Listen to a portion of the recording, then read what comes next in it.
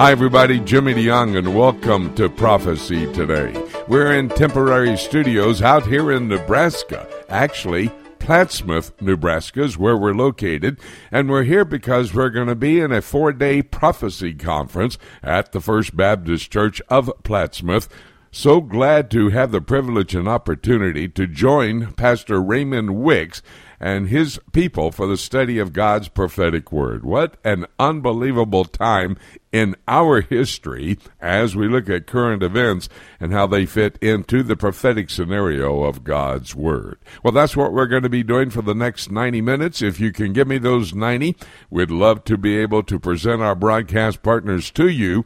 They'll give us reports on current events across this entire world that will help us understand how Bible prophecy is at that point of fulfillment. The first one we're going to go to, Ken Timmerman on the Catbird Seed in Washington, D.C. We talked with Ken about geopolitical activities, and I've got to ask you, first of all, Ken, I know we're going to get to one of the articles that you have written. We'll get to that in a moment. But Russia's Vladimir Putin unveiling an invincible nuclear weapon. Boy, we've got to talk to that issue. Was that a political ploy as he relates to his people in the upcoming presidential election, or is that a real threat to the world? Well, it's a bit of both, Jimmy. This is a developmental weapon. It's a long-range standoff nuclear cruise missile that currently the United States does not have defenses against. This is a weapon that can be launched from aircraft over 1,000 miles away from the United States, and Putin showed off a sort of cartoonish video where it was attacking Florida.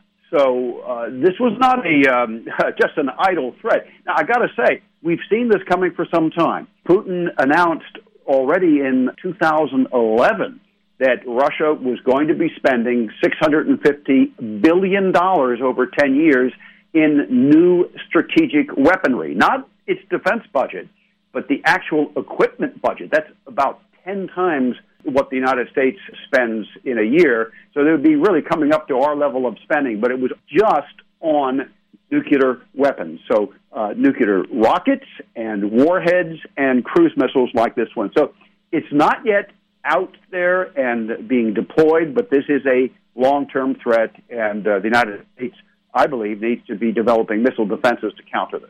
Well, we were talking about the possibility this could have been used by Putin for the purpose of winning the election as president, and once again, they're in Russia. Any question as to whether he will be reelected?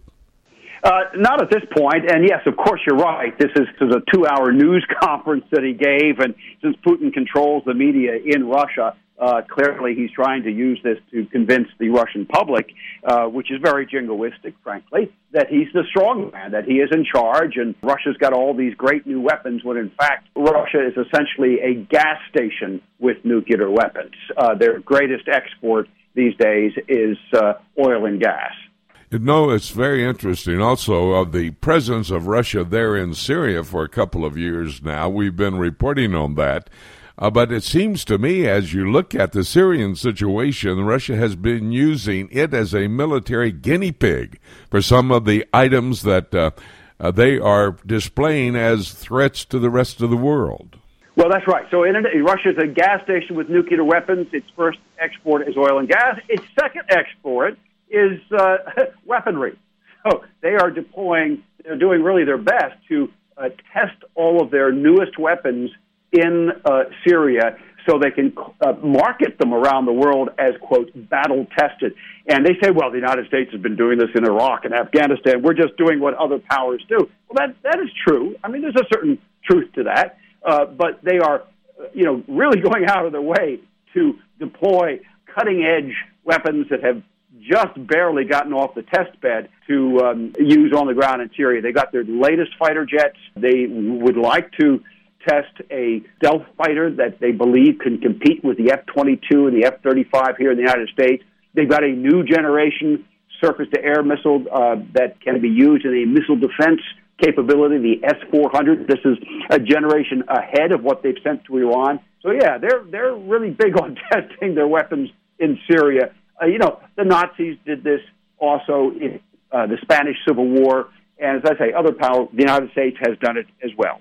Speaking about Syria, let's find out, is this report up to par, or is it just a guess that they might be considering? United Nations report that links North Korea to Syria's chemical weapons program.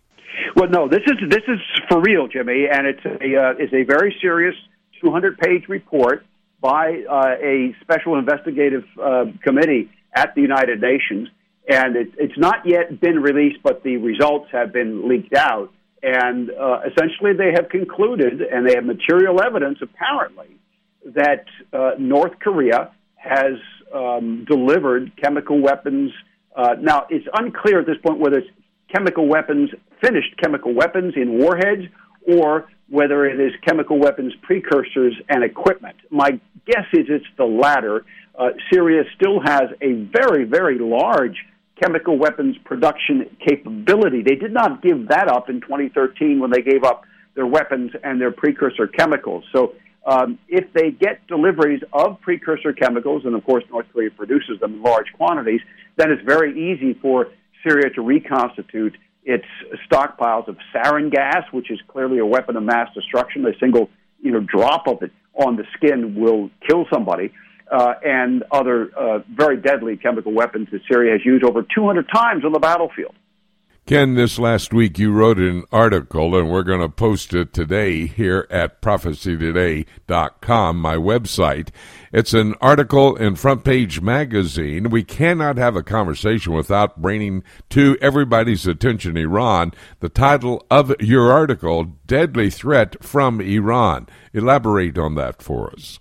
Well, this is again telling the story of the former commander of the Revolutionary Guards Corps, Mohsen Rezai, and his trip to North Korea in 1993. I learned about the trip from his son, who was there with him in 93. The son defected to the United States, lived in my basement for 6 months, learning English, watching Jackie Chan movies, and was later awarded with U.S. citizenship because of his services to the United States as a defector. At that point, he was the highest-ranking Iranian official here, with access to secrets at the top of the military and intelligence hierarchy, who had come to the United States. Since then, there had been other defectors. But at any rate, Ahmad Rezai told me the story about the trip to North Korea, where the North Korean leader pledged to Iran to help them with missing components from nuclear artillery shells that they had been able to purchase on the black market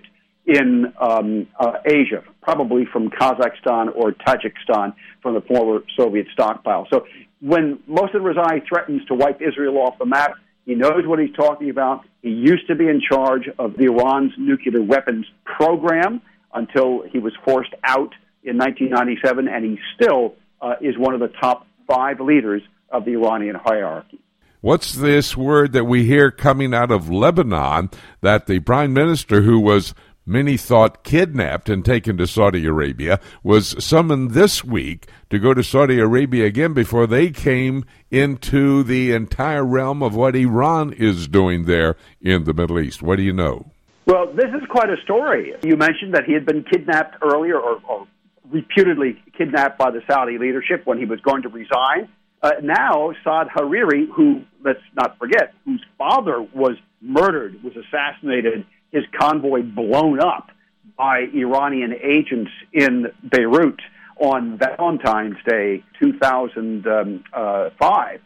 Saad Hariri, now, who has been the staunchest enemy of Hezbollah and the Iranians because of that story with his father, now we're being told that he has switched his allegiances and is now going to support Hezbollah in Lebanon because of the upcoming elections there. And he wants them to support him to continue on as prime minister. And he said in exchange for that, on May 8th, when they have these general elections, he will support them and their bid to basically maintain their majority in the Lebanese parliament. Lebanon has become a province of Hezbollah, not Hezbollah being a party within Lebanon. And that is the dramatic strategic reality which is shocking to the Saudis. It's a threat to Israel and to the United States. And I believe it's going to have really drastic consequences for the Lebanese people. Boy, it's very interesting to notice also in Saudi Arabia, the Crown Prince, Mohammed bin Salman, has made some very dramatic decisions, actually fired all the military leadership there in Saudi Arabia. What's happening? Well, first of all, they've done really a miserable job in Yemen. The Saudis are not winning the war in Yemen. They're massacring a lot of people with kind of random, what really appears to be random airstrikes. There's no excuse for that. They've got high-tech weaponry. They ought to be able to do pinpoint strikes, but they're not.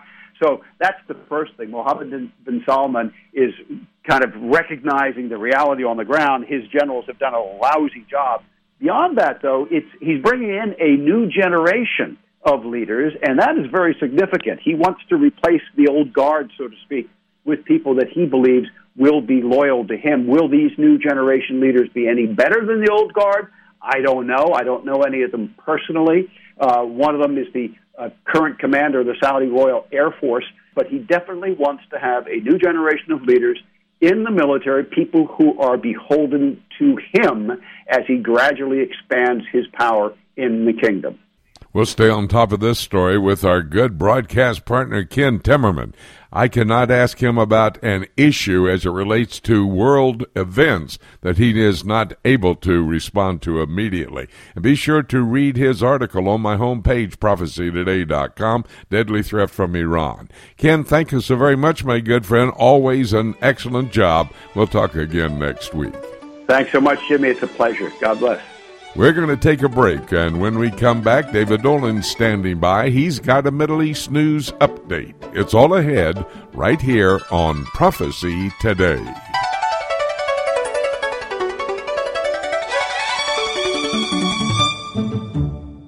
How do you like your news? You know, Jimmy, folks are listening to the news every single day, but sometimes they're getting that liberal bent, and we want them to have a different look at the news. Jay, that's correct. I have listened to ABC, CBS, and NBC when I returned from Jerusalem back to the United States, having just witnessed a news event in the Middle East, and hear the commentators over here speaking something almost different. That's why I write the Until newsletter, and it takes the leading news stories of the month.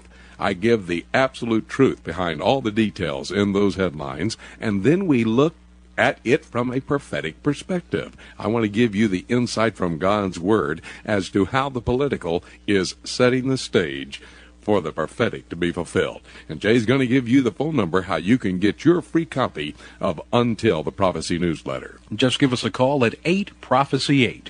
That's 877-674-3298. Have you ever wanted to know more about God's plan for the future? Have you ever tried to understand prophetic passages in God's Word, like, say, the book of Revelation, and been frustrated at not being able to figure it out? Dr. Jimmy DeYoung's latest CD series, Keys for Unlocking God's Plan for the Future, will help you gain the ability to understand where to start in your study of prophecy and allow you to read God's Word in a new and exciting way. Understanding God's prophetic Word will allow you to live a pure and productive life until Jesus returns for the church. Keys will help you gain the tools you need to understand the end-time events as foretold in God's Word. Dr. DeYoung lays out a systematic approach to Bible prophecy for those who want to know God's plan for the future. Tracks included are A Roadmap Through the End Times, The Jew in Jerusalem, Daniel and the Antichrist, Ezekiel and Messiah's Temple, and Revelation and Babylon. To order your copy of Dr. Jimmy DeYoung's Keys for Unlocking God's Plan for the Future, visit our website at prophecytoday.com. Welcome back to Prophecy Today. As I promised, David Dolan standing by with his Middle East news update. David, let's get right underway. Want to remind everybody that you have covered the Middle East for over 3 decades. You know what's going on. Now, I believe last week we just simply mentioned, because we got the news late on Friday, and we mentioned on our broadcast that the U.S. Embassy was going to be moved to Jerusalem, and on May the 14th, quite a unique day in the history of the Jewish nation of Israel. Let's rehearse that just a bit more. This is an amazing decision, a political decision by the President of the United States, and the day, May the 14th, very unique, is it not, David? It is. In essence, it seems like President Trump has gone back about halfway towards what he originally said, which is that yes, we're going to move our embassy to Jerusalem. That's our sovereign decision to make, and we're going to do it. Nobody's going to stop it, but it's going to take several years. Well, I pointed out to you and your audience at the time that the new U.S. consulate, and Jimmy, have you been there? I'm not sure if you visited it. I've been by it, but I've not been inside like you have, David. Describe it for our listeners. Well, it's a fantastic, state-of-the-art U.S. embassy consulate. It's a consulate officially, but it's one of the largest consulates in the world. It's certainly one of the newest. Tens of millions of dollars were spent on it. It has a big conference room in it. It's got beautiful offices that look out over the Judean desert towards the Dead Sea, towards the east. It's got one of its floors completely underground because it's on the side of a hill. That was done deliberately. So it's bomb-proof. It's got nuclear shelters. It's all ready to go as an embassy, as I pointed out. It was just the political decision not to immediately move it to there. Again, it seemed like President Trump was testing the waters. Well, let's see what the reaction is just to the announcement that we're going to move it one day to Jerusalem. And, of course, there was a negative reaction, but it wasn't as bad. Some of us thought a whole new uprising might be starting. You and I talked about that. There was some evidence of that. It didn't get to that, and so far we haven't had any other military strikes from Hezbollah or whatever. This is always possible in a minute, really. But so it looks like they looked at it again and said, hey, we can go ahead and do this earlier in our existing facilities. Now, they are talking about building a new building next door to it that would be the official embassy, but that, you know, in the meantime, they can use the existing building for some years, really, and that's become clear. The president decided to do it, but to do it on the Gregorian date of Israel's creation 70 years ago, a recreation, rebirth in one day, as Isaiah said, May 14th, 1948, as Ben-Gurion in Tel Aviv, just for the Sabbath, declared that Israel was back as a nation, and et cetera. That is remarkable, truly a sign of support for Israel that nobody really expected, and the Israelis are elated by it, although, as I mentioned when we last spoke, there will be blowback for sure, and the Palestinians already consider May 14th. Every year they celebrate that, and not celebrate it, they mark it as Al-Nakba, the disaster, the catastrophe day, and so they always have some activities. This year they're planning a lot of stuff, and of course so are the Israelis, so you can imagine the security people are going to be very busy. And meanwhile, with all that good news about the embassy move to Jerusalem and the 70th celebration of the Jewish state of Israel, there is news coming out of the north. Israel is now preparing to go to war up there at its northern border. Give us some more information. Well, Jimmy, there's been a late development that's very ominous indeed, and that is that the Lebanese Prime Minister, Hariri, now you'll remember that a couple months ago, 3 months ago, whatever it's been, 4 months, he was summoned to Saudi Arabia. There were charges he was being held against his will there by the Saudis. He's a Sunni Muslim, a supporter of the Saudis. He's a wealthy, his family, the Hariri family, his father was assassinated on Valentine's Day 2005. He was the former prime minister, assassinated by Hezbollah. He's been an enemy of Hezbollah. The Hariri family has been all along. Well, now he's announced that he's going to be siding with Hezbollah and backing Iran. He's changing sides. He sees which way the wind is blowing. He sees the power of Hezbollah. He sees the growing power of Iran and Russia, et cetera, in the area, and he is decided to change sides. Now, what practical effects that will have, we don't know, but it certainly means that the Lebanese army, under the control of the overall government, with the prime minister, again, being Hariri, a Sunni Muslim, they may now be ordered to join in any Hezbollah attack against Israel. So that adds a whole new dimension to the potential.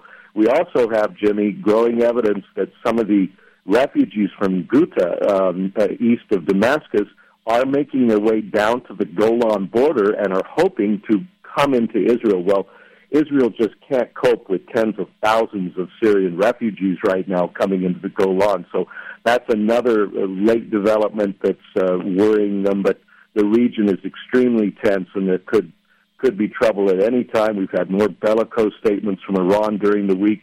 And, of course, we had Vladimir Putin announcing that he's got these magnificent new nuclear weapons that can go around mountains and do all sorts of evasive tactics and underwater rockets as well and all these different things.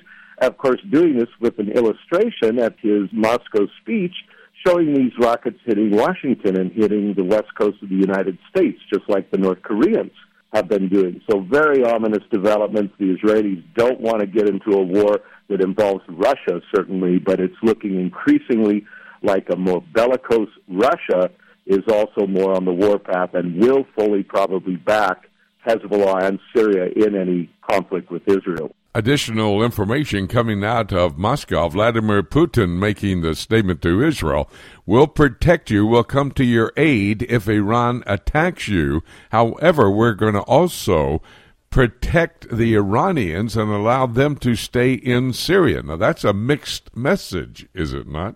Well, basically, Putin has declared himself the new emperor of the Middle East. He's the new overall ruler. He has the final say. Everybody has to come through him. And I have to say, Jimmy, that's a pretty fair statement. The Israelis are acknowledging that. The Russian influence has just quadrupled in the past 3 years, basically since President Obama didn't respond to the Syrian use of chemical weapons, didn't follow through with his threat of military action, and then, of course, the Syrians invited the Russians in right after that, and now they really rule the roost, and they want to be seen as the protector of the million-plus Russian-speaking Jews that live in Israel. Many of them are, frankly, pro-Putin. They like Putin. They like what he's done for their former country. They think he's a strong leader, et cetera. And, of course, he's also backing Iran and Syria, and et cetera. So he's trying to play all sides, but I think if Iran were to attack outright against Israel with no provocation, I think he probably would at least not participate in it. But if there's a buildup of things that Hezbollah gets involved, et cetera, and it gradually escalates, which is a more likely scenario, it's unpredictable what they would do because they've got a lot of forces in Syria and that area already. You know, it's very, very important that we keep a focus on Iran because they're one of the players in the alignment of nations that will come against the Jewish state of Israel in the end times, according to the prophet Ezekiel.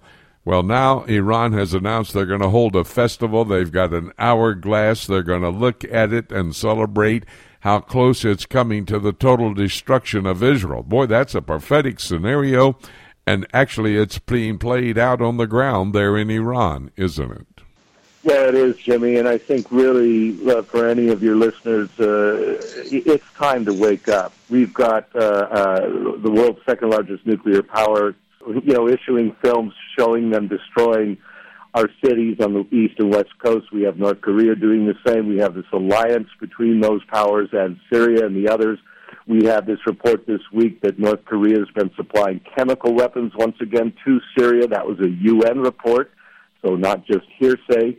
Very serious situation, Jimmy. We're heading towards a major showdown, and it's really time to be on our knees. And Iran saying we're going to be a part of that total destruction of the Jewish state of Israel. Quick answer, if you will, David. Talk to me about the announcement that Prince William of the United Kingdom is going to make a royal visit to Israel sometime the summer of 2018, most likely in the same time period of the celebration of the 70th anniversary of Israel. Yes, and this is very important because, of course, Britain played a very large role in the recreation of Israel. First, a positive role in the initial years of the mandate, and then towards the end, a very negative role in arming Israel's enemies, Jordan and others. Of course, Prince William is also going to visit several Arab countries in the area as well, so it's not an exclusive visit to Israel, but the timing is good, and the Israelis are definitely welcoming it. And a part of the celebration for the 70th birthday of the Jewish state of Israel. David, thank you so very much. Great insight always. We bring you to this broadcast table because of your vast experience and understanding of the Middle East. Thank you, my good friend. We'll talk again next week. You're welcome, Jimmy. God bless. We're going to take a break, and when we come back, Winky Madad will join us.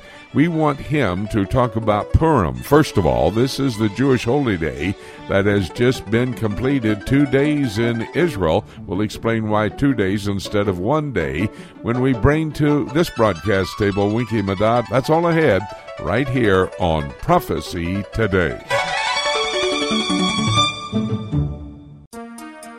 The book of Revelation is God's final word to man and the timeline of the last days revealed to the Christians. This symbolism-filled example of apocalyptic literature can be difficult to understand, especially when simply reading it from beginning to end. Dr. Jimmy DeYoung's latest book, Revelation, A Chronology, takes a walk through the prophetic book of Revelation in the order that the events will take place, chronologically, sharing insights into its true meaning and doing so in an easy-to-understand and practical way. If you have difficulty understanding the book of Revelation, get your copy of Revelation, A Chronology, and let Dr. Jimmy DeYoung aid you in your understanding of this profound end-times prophecy book that God has preserved in His Scriptures for Christians in the last days. To order your copy of Jimmy DeYoung's Revelation, A Chronology, call us toll-free at 877-674-3298 or visit our website at prophecytoday.com.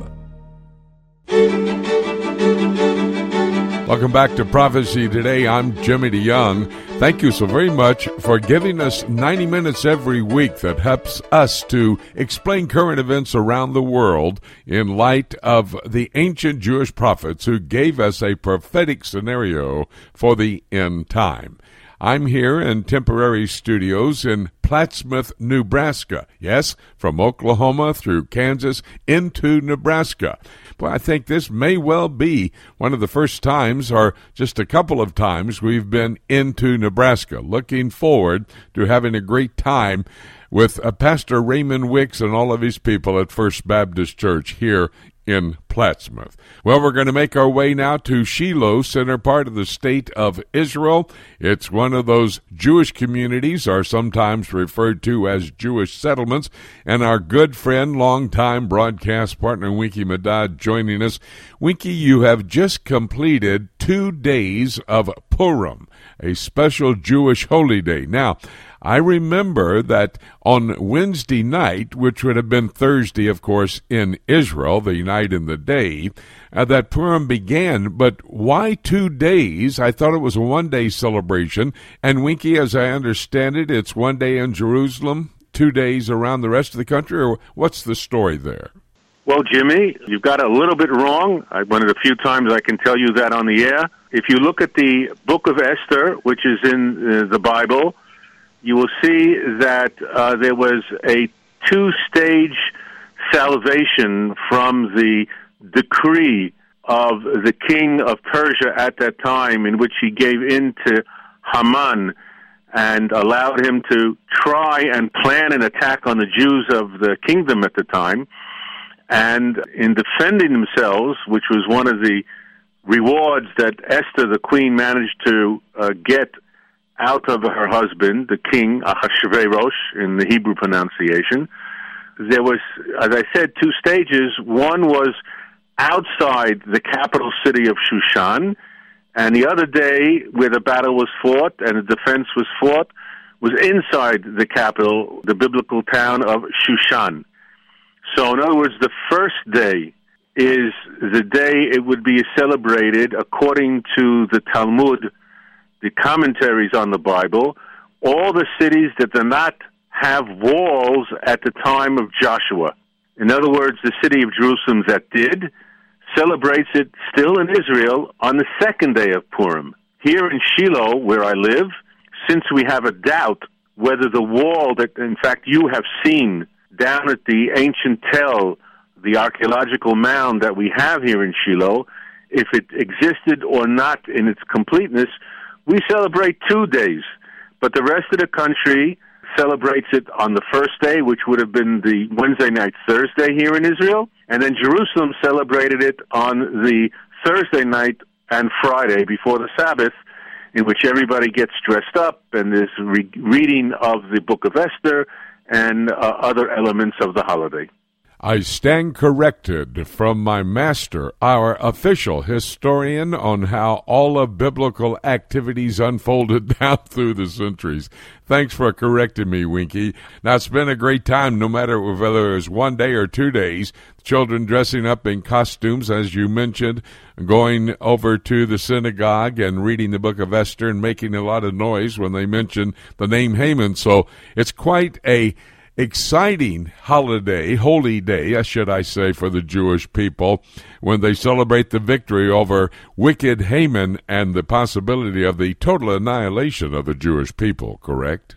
Absolutely. The holiday is very festive here. I jokingly say if it's a 2-day holiday here in Israel, it's about 2.5 weeks long, because in the schools, Jimmy, the kids get dressed up on the first of the Hebrew month, and then they plan shows and parades in some of the larger cities like Holon in Israel proper. And so it's a great time. But I must also stress that among the observant Jews, there is also the commandment, shall we say, to pass gifts one to another, in which people and families exchange little gifts of food, 2 types of food at least.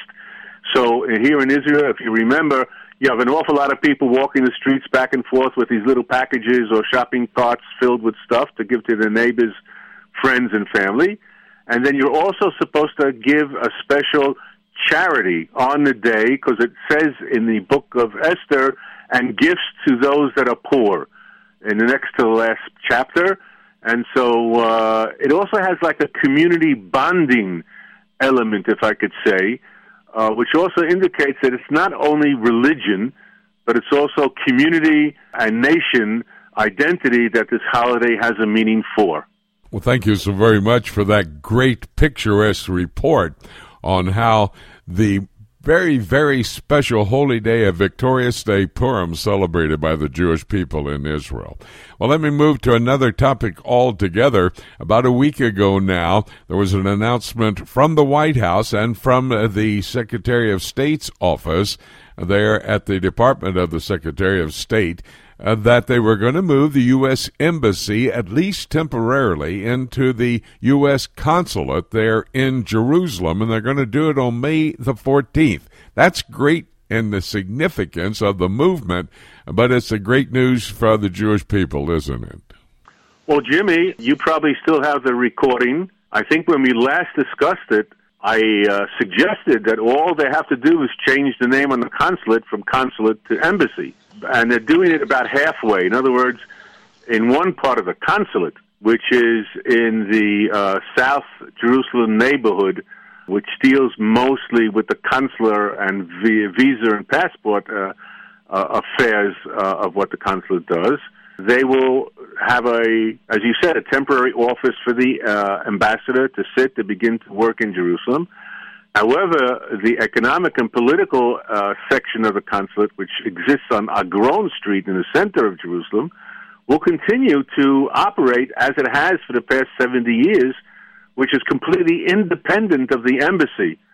I also think I suggested that that part of it could move to Ramallah if they want to keep a channel open to the Palestinian Authority. But in any case, we're very happy. We're very honored that the decision was made to speed up the process. I hope things go well, both for the new ambassador, who's finishing about a year here now, if I'm not mistaken, and the rest of his staff from the embassy who will begin to work in Jerusalem. Well, it's pretty significant as well that move is going to take place on May the 14th in this year, the 70th birthday of the Jewish state of Israel. That was 70 years ago when Ben-Gurion announced to the world there was going to be a Jewish state among all the nations of the world. So that's significant, isn't it? It's significant, Jimmy, and I'm sure Mr. Netanyahu, I hope, will stress and emphasize the point. It was President Truman that took about less than half an hour to make a decision when he got the word to recognize the state of Israel. That signified at the time that the United States, even 70 years ago, was out in the forefront and number one in support of the nascent Jewish state that was arising, despite the fact that Arabs had already begun attacking on the morrow of the partition resolution in the end of November. And I think Mr. Trump is fulfilling his promise and fulfilling the role of the United States, which unfortunately I think some elements within the political establishment and the bureaucratic establishment are trying to drag their feet on the issue. I'm glad that Mr. Trump is leading instead of being led. I've also heard that the Prime Minister Netanyahu, has invited President Trump to come to Israel on May the 14th and inaugurate the opening of the embassy in the city of Jerusalem. That'd be a great story. We'll stay on top of it, keep you posted as to what is going to develop.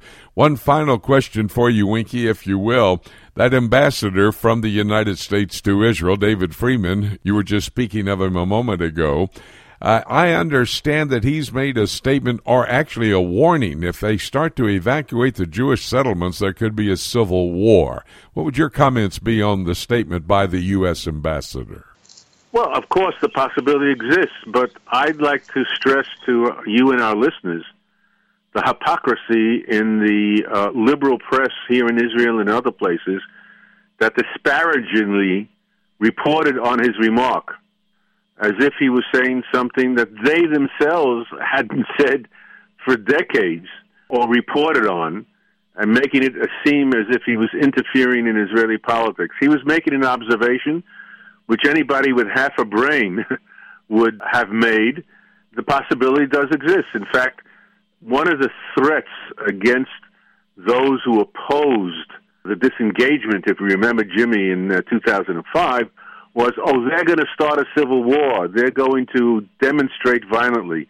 Then it was okay for them to raise it. But when Mr. Friedman simply mentions it as part of an analysis, they get all upset. And I think that indicates, Jimmy, to you and your listeners, that you must listen to all opinions, but be able to analyze and understand what is going on by listening to the correct people who are giving you the proper insight based not only on politics, but as you and I, Jimmy, try to do when you do interview me. We base ourselves on history, on the Bible, on the prophets, and on elements that I think every good thinking people should be aware of, if only it is brought to his attention.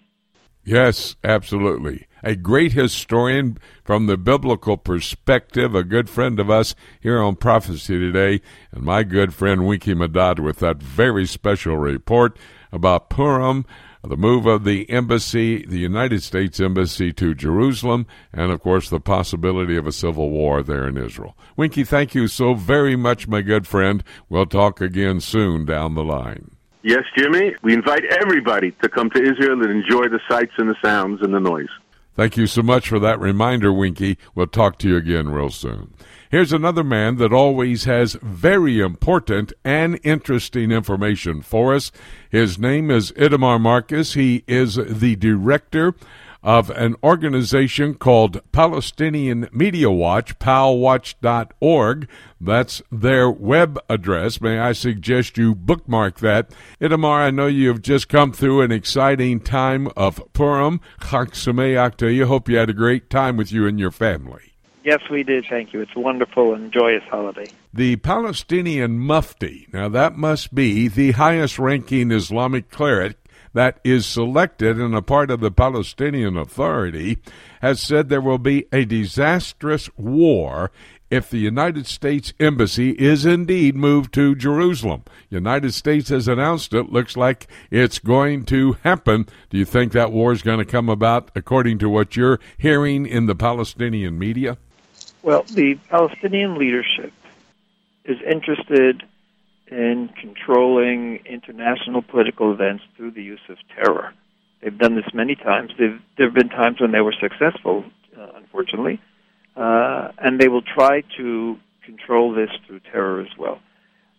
The Mufti, who is been appointed by Mahmoud Abbas, the head of the PA, is also one of those people who will be very interested in having terror in order to prevent the embassy being moved.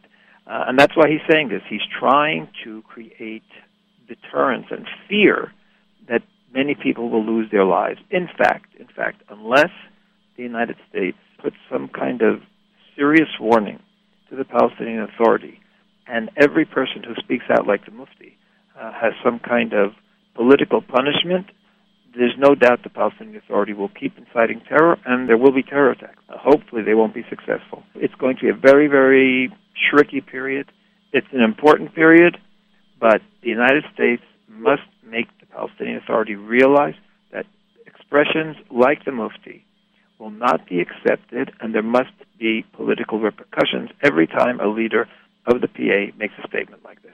Itamar, I was looking at your website, palwatch.org, saw this statement that you had posted there. Palestinian Authority says that Donald Trump is a racist and a Zionist. Now, I would recognize the fact he seems to be a Zionist. According to the true definition of the word, you might want to just mention that definition. But as it relates to a racist and a racist Zionist, I mean, this is another overkill as it relates to an announcement from the Palestinian Authority, is it not? Correct. This is an official in Fatah. He's got a position in Fatah who wrote this article. He's also a regular columnist in the official Palestinian Authority newspaper. He uses horrific hate speech. He writes that Trump has the, I'm quoting now, complex, impulsive, unbalanced, and mentally unstable personality. And these are the characteristics of the racist personality. This is what he says about him, and he also says that he calls him a Zionist, because for him a Zionist is a dirty word. He says these are exactly the characteristics of the Zionist personality as well. So for the Palestinian Authority, recognizing Israel's right to exist, which is what a Zionist would be, more or less, recognizing Israel's Zionist to be, recognizing Israel's right to exist means that you're aggressive, rude, controlling, theft, etc. So when it comes to incitement to hatred, incitement to terror, the Palestinian Authority are the leaders in the world. They use it as a political weapon in order to incite terror. You know, I happen to believe that there's no such thing as a true racist from any section of the world, and in particular the Palestinian people. I mean, I believe the Palestinians actually come from Esau, the twin brother to Jacob. Jacob becomes the Jewish people. Esau becomes ultimately, as you trace through history, the Palestinian people. Having said that, the reason I say there's no such thing as a racist, when you go back to the book of Genesis and chapter 9, which Genesis 6, 7, and 8 would be the record of the flood. Chapter 9, Noah and his boys after the flood, and they started repopulating the earth, and they were all of one race, and the human race. So I don't see the racist aspect of it, but it's not a bad term to be called a Zionist as it relates to the Jewish state of Israel, does it? Well, absolutely not. Every Israeli is proud to be called a Zionist, and millions, tens of millions of American Christians also consider themselves Zionists, this I know, because they believe in Israel's right to exist, and they believe in the Jewish people's right to statehood, and that is really more or less a definition of Zionism. So most people who are Zionists are also proud Zionists. From the Palestinian perspective, Zionism is a negative term, and they use it as a derogatory term.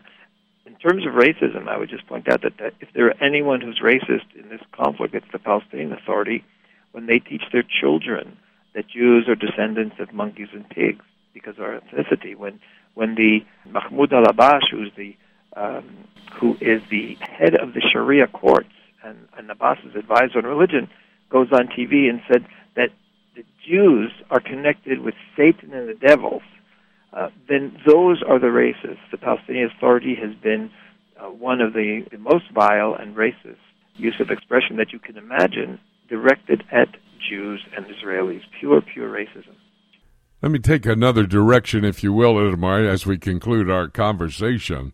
Some Palestinian official says that they consider all of Israel one big settlement. In other words, it's not only in Judea and Samaria and in the Gaza Strip area, etc., but all of Israel a Jewish settlement. Thus, they want to evacuate all of them. Boy, that's a call for incitement and war itself, is it not? It's absolutely true, but it's not just one individual. The entire Palestinian youth population is being brought up with that message in their school books.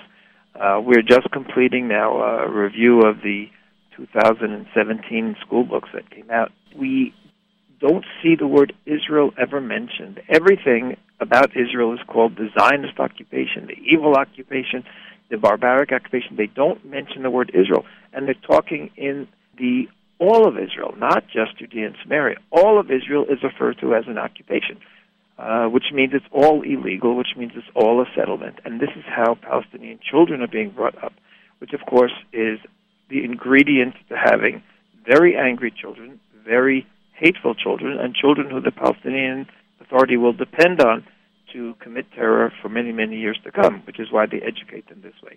So yes, you have individuals who call Israel a settlement, and you've got all of Palestinian children being brought up with that identical message. And that, I believe, would be a precursor, actually, to what the Palestinian people would like to do. According to the book of Ezekiel, chapter 35, wipe Israel off the face of the earth, and then steal all of their land, make it a part of their state called Palestine. Dear friends, that's why we have often on this broadcast Itamar Marcus, who heads up Palestinian Media Watch, palwatch.org. That's their address on the web. Check it out. You need to bookmark it.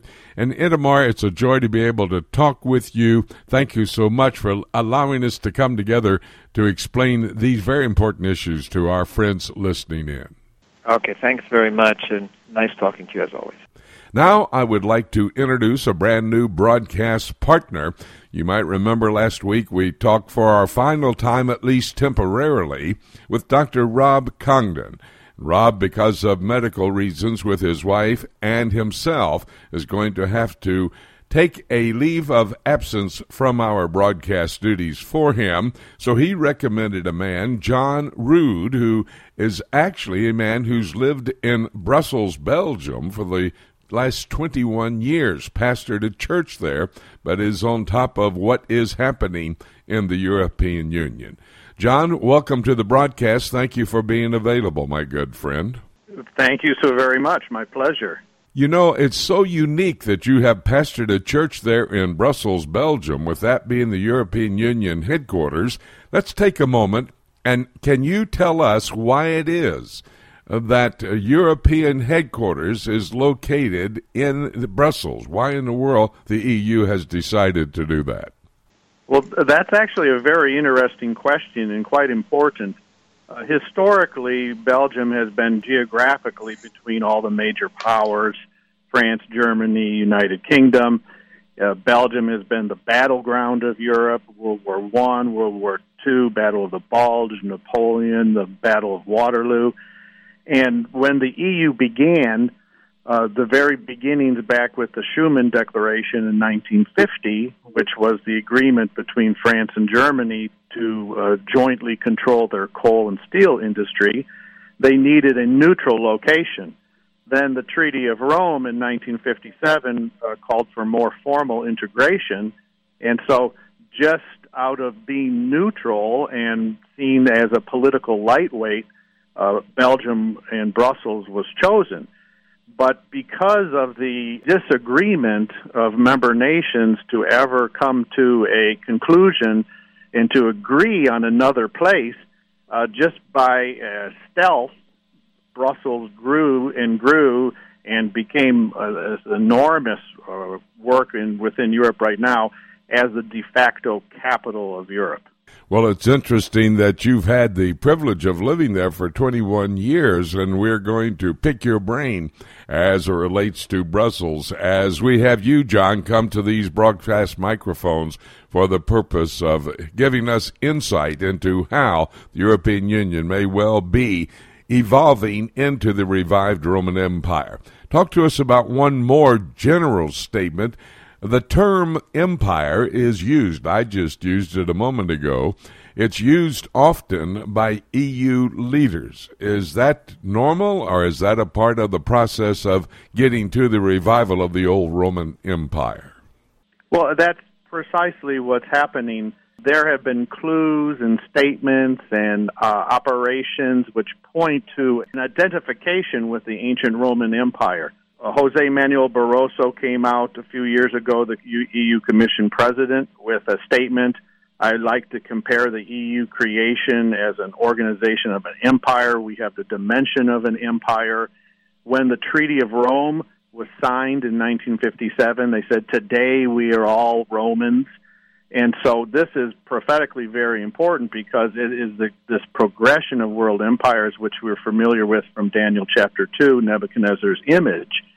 Therefore, we have a culmination of the legs of iron, which signify the ancient Roman Empire, but then we have the feet and the toes of what would be a revived Roman Empire and the eventual 10-nation confederation by the Antichrist. So there is a very strong identification with the ancient Roman Empire and many, many reasons why today's European Union equates to the extension or the revived Roman Empire spoken of in Daniel and Revelation. One of the things we know about the European Union is Brexit, and for those maybe hearing that term for the very first time, I don't see how that would be possible. But Brexit would be the United Kingdom withdrawing from the European Union and becoming an independent nation away from this coalition of nations, 28 member states actually with them still involved. Is Brexit pretty important as it relates to what's going on in Europe and ultimately that revival of the Roman Empire? Absolutely, absolutely. Today's European Union is very important to monitor the inner workings of the governments and the formation of what is essentially a superstate. But as we see in Daniel and Revelation, we're looking for an eventual 10-nation confederation. So the operation of today's European Union in terms of member states leaving and the fissures and the cracks, the pressures that are there, are absolutely enormous. You can't imagine the pressures which equate to the iron and clay scenario that we have in Daniel.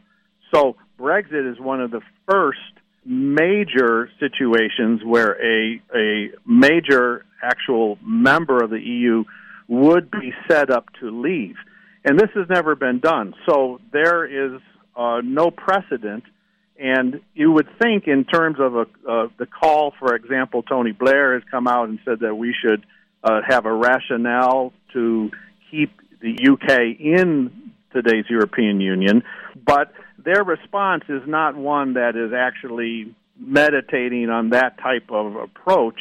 They basically, the EU hierarchy basically wants to make the United Kingdom a bad example because they're in an existential crisis.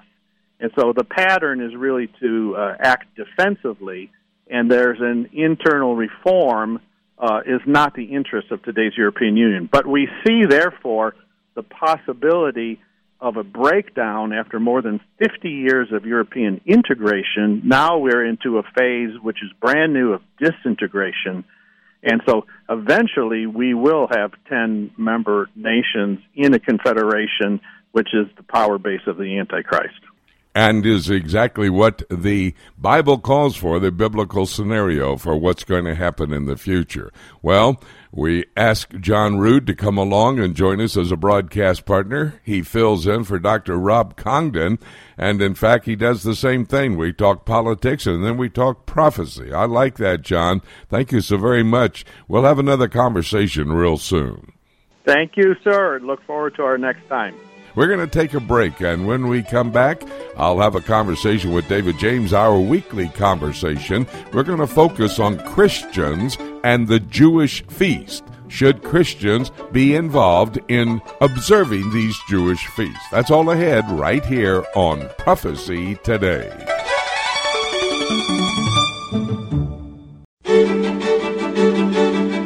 Hi, everybody. This is Jimmy DeYoung. Welcome back to Prophecy Today Weekend.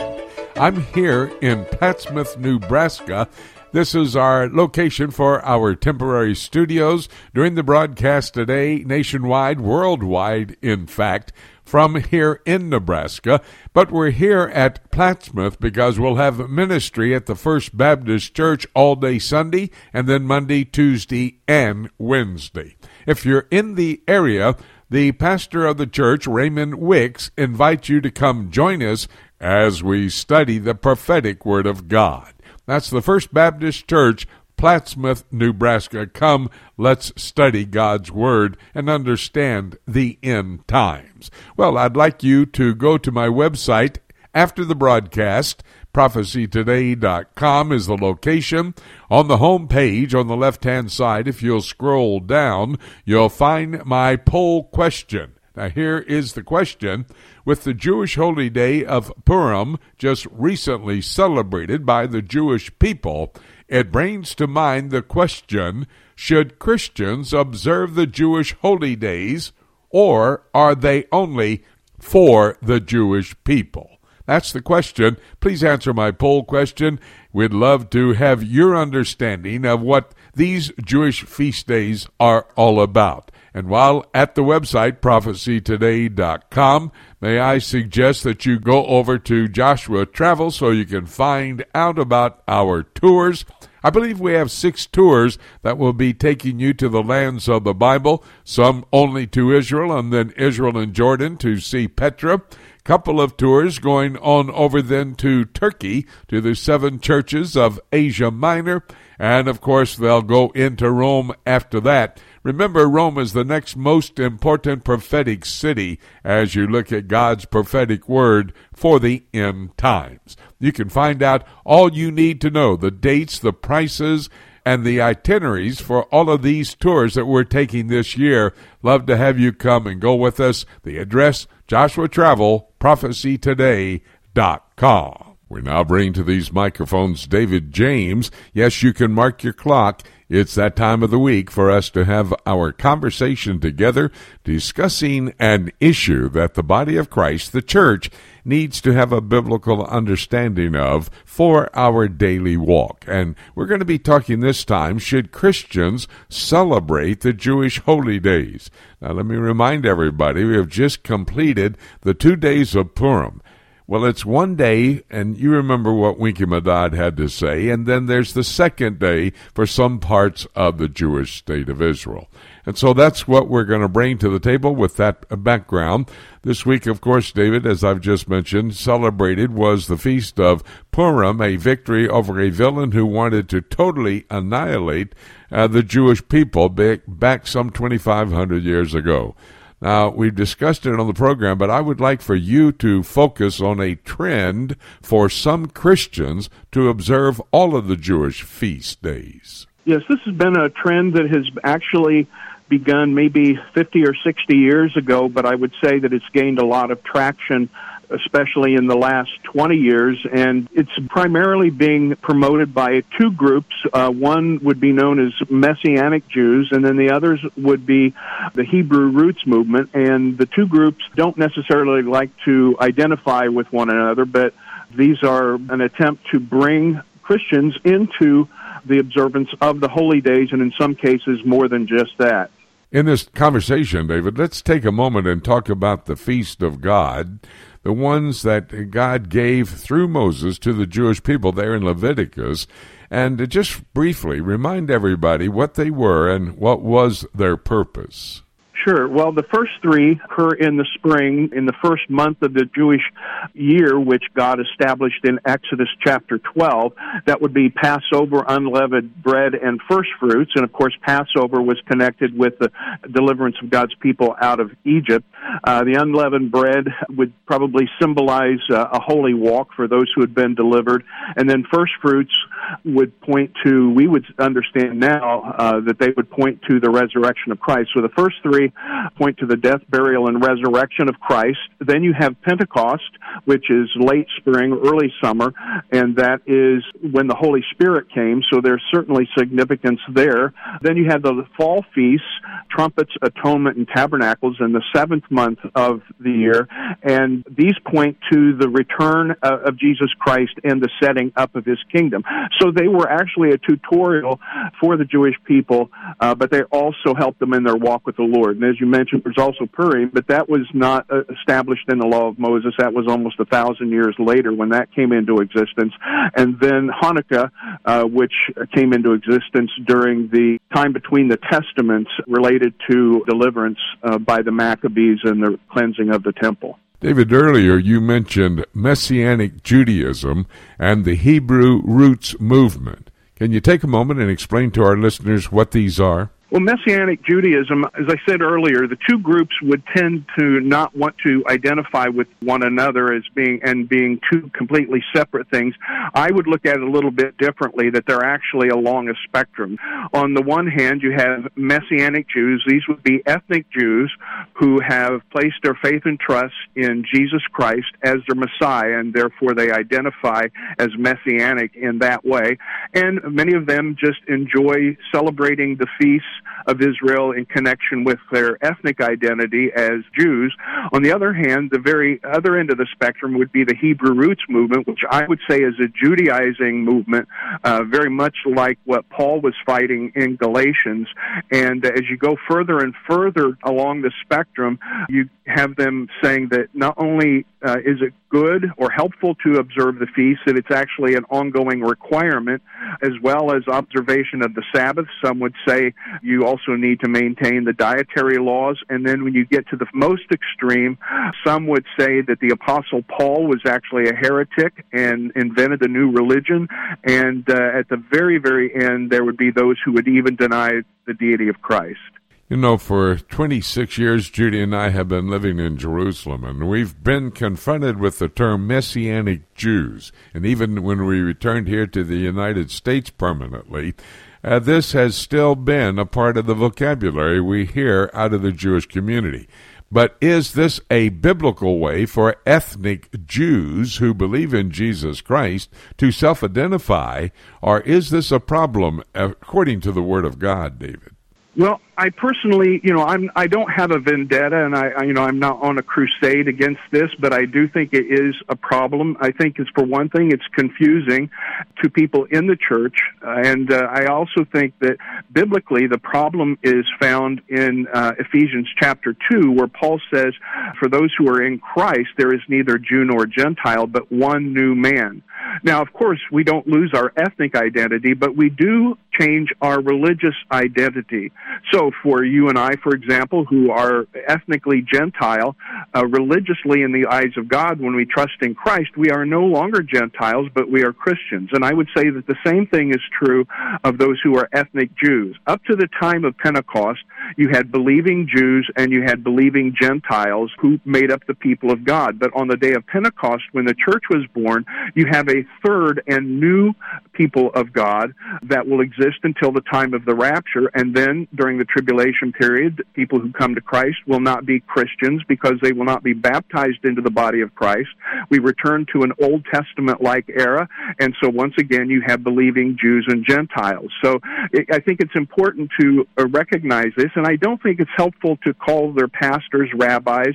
And so I think we just need to be as biblical as possible as we're thinking through this. I would very much agree with what you have just said. And you and I both are aware of the fact that there was a transitional period of time from Judaism to Christianity there in the first century concerning the way God was dealing with the world. So how important is it for Christians, in your opinion, David, to be aware of their Jewish roots of their faith? Well, I guess it depends on what we mean by Jewish roots, and maybe we'll talk about that a little bit more in just a moment. But we certainly understand the New Testament, and we understand God's plan for the church in light of what He revealed in the Old Testament. So even though the church began on the day of Pentecost, God had thousands of years of revelation where He was actually taking us to the point to bring the Messiah into the world. And so we certainly need to understand that. Another thing that's extremely important that we've discussed before are the four covenants that God made with His people, the unconditional eternal covenants, being the Abrahamic covenant, the land covenant, the Davidic covenant, and the new covenant. And we know that God told Abraham in the seventh of the promises that through him all the nations of the world will be blessed. So we understand the connection that we are saved by grace through faith, just as Abraham in Genesis 15:6, where it says that he believed God and it was counted to him for righteousness, and then Paul refers to this as well.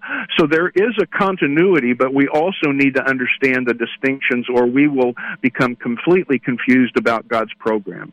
So, David, as we consider the claims of those who say we should return to our Jewish or our Hebrew roots from a biblical perspective, was the early church actually Jewish in its practice and worship? Well, this is a very interesting question. As I was working through my course, God's Plan Through the Ages, and developing it over the last 16 years, something occurred to me a number of years ago that I had never really thought about before, and that was this. If you look at the book of Acts and Paul's travels, as he traveled in Asia Minor and southern Europe, all the places where Paul went, the first place he went was the synagogue. And in each place, there were some Jews who came to faith in Christ. So that tells us that the founding members of all the churches that Paul planted, who was, by the way, a Jew of the Jews, Hebrew of the Hebrews, very much connected with his ethnic identity. And so as he taught them, these first believers, they would have become the elders, the initial leaders in these churches, made up of both Jews and Gentiles. But what we find is, as you look at the letters that Paul wrote to all the churches that he planted, if you had only those, you would know almost nothing about the law of Moses. You would know almost nothing about Jewish worship. You would know almost nothing about a lifestyle connected with Jewish identity. So that tells me if you have a teacher who is fully Jewish, a church planter, an evangelist, and all your church leaders are ethnic Jews, but you don't see anything about this, that tells me that they learned from Paul right from the very beginning that God was doing something new. Here's the point to which we always return, David. It's the issue or the foundation for how we look at the Word of God and basically how we come down to how we understand the Scriptures based on our method of interpretation. Well, that's right. You know, we always do talk about this, but I don't think we can say it often enough, especially in today's theological climate and the lack of good Bible teaching in many cases, even from our pulpits and in our Bible schools and seminaries in some cases. So we use what we call a literal, grammatical, historical method of interpretation, or a hermeneutic. And what that leads to is what we frequently talk about, and that is dispensational theology, which understands that God does different things in different ways at different times in history as he moves his program forward. And this whole issue we've been talking about today goes directly to dispensational distinctives, that there are two peoples of God that have different functions in his program. Prior to Pentecost, and from Abraham to Pentecost, he was working, calling out a people for himself. Then from Pentecost to the rapture, a different group of people. We will be joined together in the millennial reign of Christ, but we, the church, will function as the bride of Christ.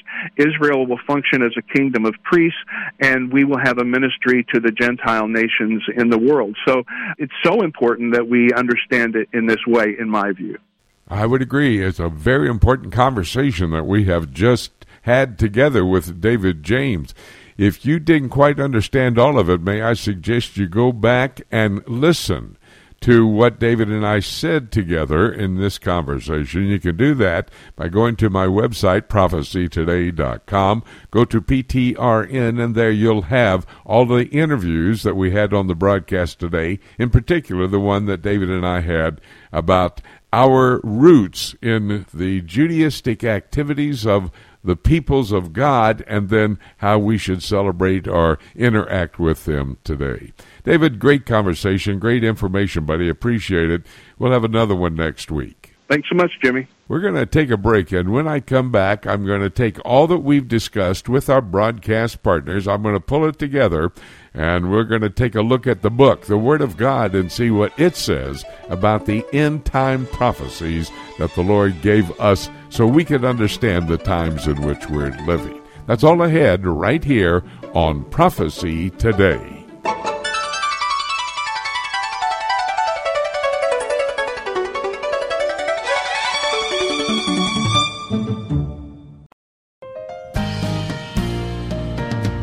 Hey everyone, this is Dave James with the Alliance for Biblical Integrity. You hear me each week discussing current theological issues with Jimmy DeYoung on the Prophecy Today weekend broadcast.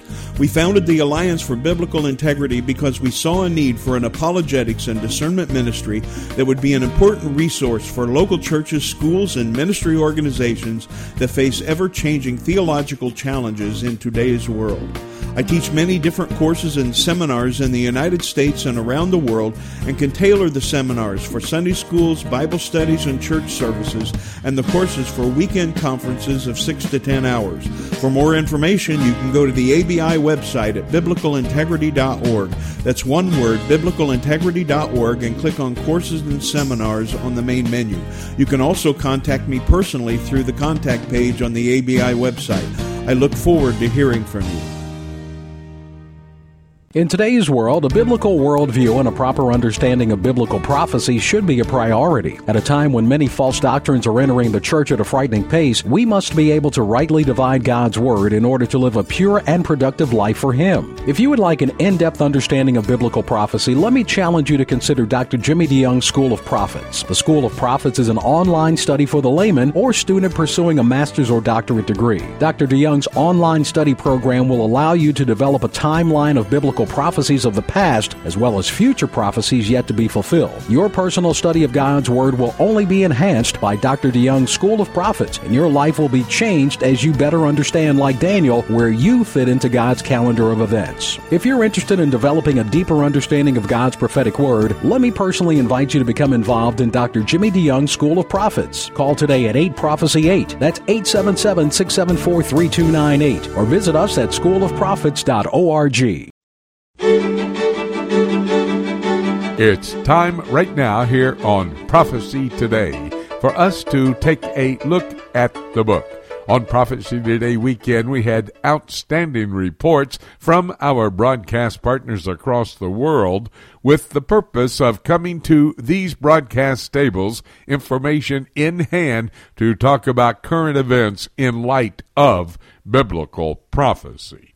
I hope you did not miss any of the conversations. Each of my broadcast partners had great reports, information that would help you better understand the prophetic scenario that's found in God's Word and how the end times will unfold.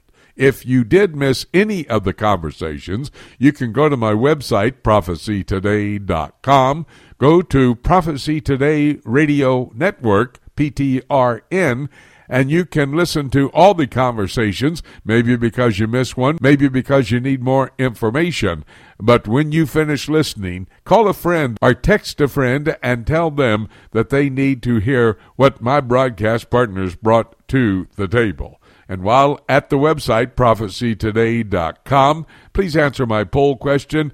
We'd love to have your understanding of what these Jewish feast days are all about. Again, that location, prophecytoday.com, PTRN, Prophecy Today Radio Network. Let me give you a prophetic perspective on the news today in light of biblical prophecy as I remind you about what each of the broadcast partners brought to the table.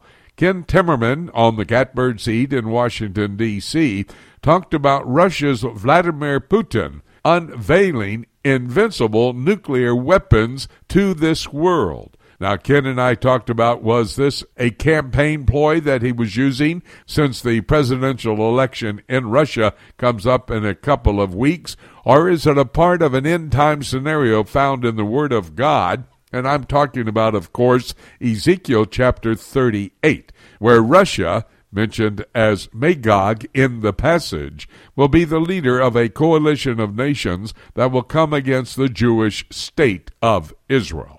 With invincible nuclear weapons, it puts Russia in a powerful position to accomplish the prophecy that is foretold in Ezekiel chapter 38. We went to David Dolan for his Middle East news update Of course, now we had news about a week old that the United States is going to move their embassy from Tel Aviv into Jerusalem. As we went on the air last week for the broadcast, we had just received that news. I wanted David to describe the embassy there in Jerusalem, or what will be. It's presently the consulate for the United States. But this is a major move as it relates to the United States and their relationship with Israel. Remember, Jerusalem is the center of the earth. That's Ezekiel 5:5, and it's the location where God has chosen to dwell among his people forever. That's Psalm 132, verses 13 and 14. You need to understand Jerusalem is key in the end-time scenario that is found in God's Word.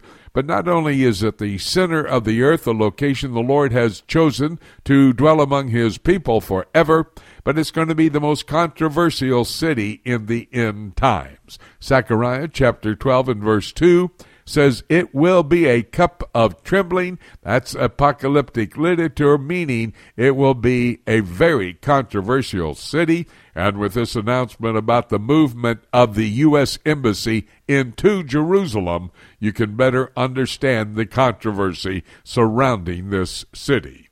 Winky Madad talked a bit about the movement of the embassy to Jerusalem, but also we rehearsed Purim, a special Jewish holy day, and it's a day of celebration for the Jewish people. They celebrate a victory over the wicked Haman, who wanted to kill all the Jews. That was 2,500 years ago. The book of Esther recorded that incident at that time in history, but helps us to look to the future, understanding what's going to happen to the Jewish people at the time of the end as well. Itamar Marcus, he heads up Palestinian Media Watch. We talked about the Palestinian official who said if they move the embassy into Jerusalem, it will bring about a disastrous war. The Palestinian people are mentioned in Ezekiel chapter 35, where it says they will rise up in the last days to kill the Jewish people and then take their land. And if indeed they're going to start with Jerusalem, that'll be the center of the conflict early on in the tribulation period. But I've read the last chapter. Obadiah says the Israeli-Palestinian conflict will not be resolved until the return of Jesus Christ.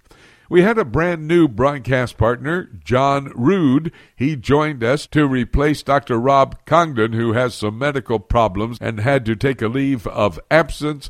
John did an excellent job. He lived over 20 years in Brussels, Belgium, and I asked him why Brussels had been chosen to be the political capital for the European Union today, and of course the European Union, the infrastructure for the revived Roman Empire. David James came to these microphones for the purpose of having our weekly conversation.